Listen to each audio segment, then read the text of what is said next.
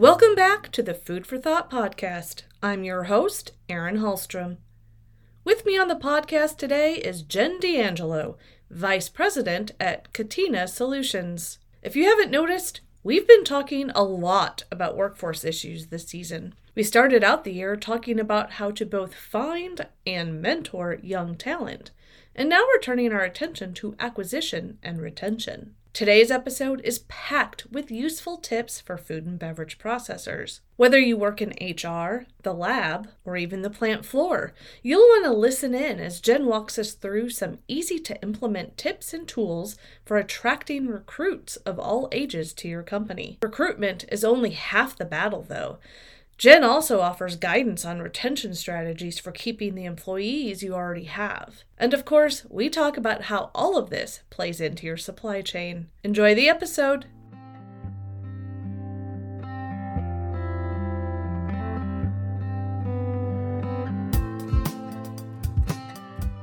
Jen, welcome to the Food for Thought podcast. Thanks for joining me today. Let's get to know a little bit more about you.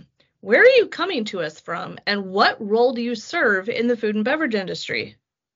Well, Erin, thank you for having me today. I am the Vice President of Consultant Engagement at Catena Solutions.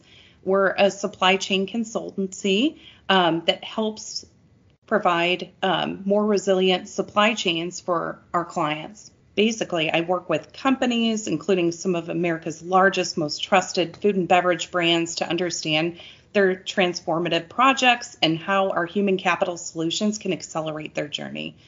Many of our consultants, they're very highly experienced, former longtime practitioners who have driven change within large supply chain organizations. So we're able to bring together the right people to support supply chain organizations with their business initiatives and required transformations, including digital, financial, human capital solutions, and more. So tell me, how's the food and beverage landscape looking from where you're at? What are the biggest challenges you're seeing CPG companies go up against? Yeah, I've noticed digital transformation has accelerated in the food and beverage industry as companies aim to become more efficient and resilient.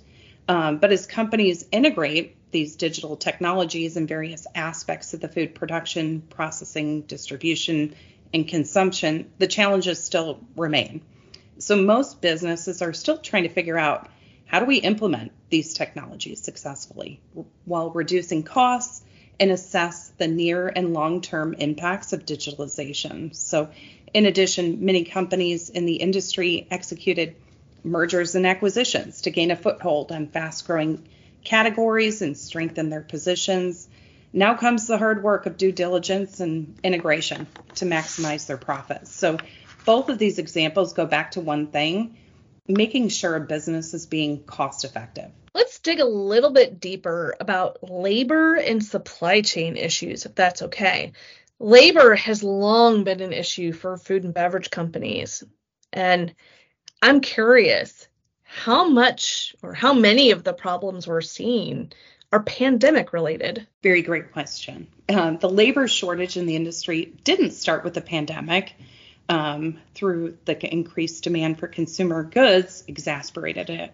The world's population is expected to increase by nearly 2 billion people in the next 30 years. So as the population continues to grow, the need for workers from processing to packaging, machine operators, supervisors, managers, data scientists, everything, all the above will continue to increase. So this, coupled with the uncertainty of today's market, has made it difficult for organizations to attract and retain the workforce they need to better position themselves for the future.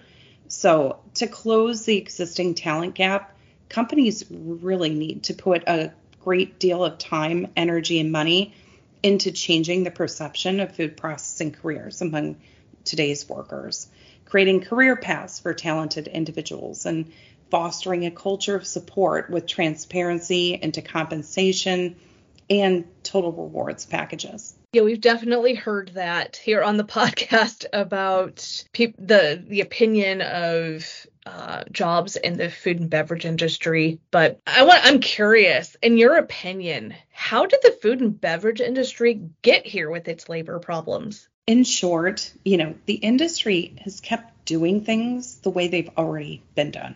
They haven't taken the time to look at new ways of working or consider what does the future work look like and what do workers expect from their employers. Companies need to look at the data at hand, such as employee sentiment and skills needed to drive the sector forward and capitalize on what is currently working. Let's flip things around because we all love a solution, and let's talk about those solutions. What are some short-term tactics and longer-term strategies companies can do to course correct when it comes to their workforce? There's a host of strategies companies can implement, but it's really important to note that strategies should build off of one another to create a strong foundation for future success. So, short term, companies need to retool job descriptions, look at how the company brand is being presented, and also provide internship and mentorship opportunities and create a very meaningful onboarding experience so the job feels rewarding for new hires from the start, because that's where many organizations fall short from the get-go. Long term, implementing enhanced and modernized performance checks is critical to stay engaged with your workforce. Employees need to feel like their opinion matters and milestones and achievements are recognized. Similarly, organizations need to develop a talent brand strategy to effectively communicate the company's values and goals and positively market the organization to attract talent. How can these workforce changes that you've just mentioned help with company supply chain issues? By attracting and retaining the best talent, you're avoiding turnover, which in turn avoids disruptions in supply chain lags because you have the people you need to perform the jobs. Looking further down the road, the strategies I shared earlier will put food and beverage companies on the right path to thrive for many years to come, especially as companies look to align with what younger workers want and improving their overall reputation in the workforce. Well, Jen, you provided so much great information in this episode. I'm certain that our listeners are going to walk away from this with so many new and great ideas that they can implement. So thank you. Thank you for joining me, and thank you for providing such great information and great tips on today's episode of the Food for Thought podcast. Thank you for having me, Erin. I really appreciate it. And us here at Catena, we really care about the bigger picture.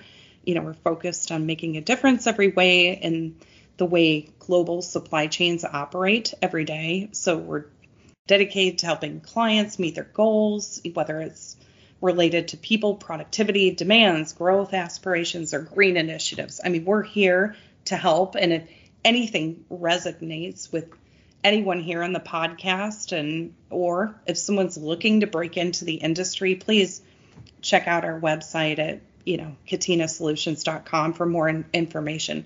We're happy to help or just validate and support our clients in this audience here on the call.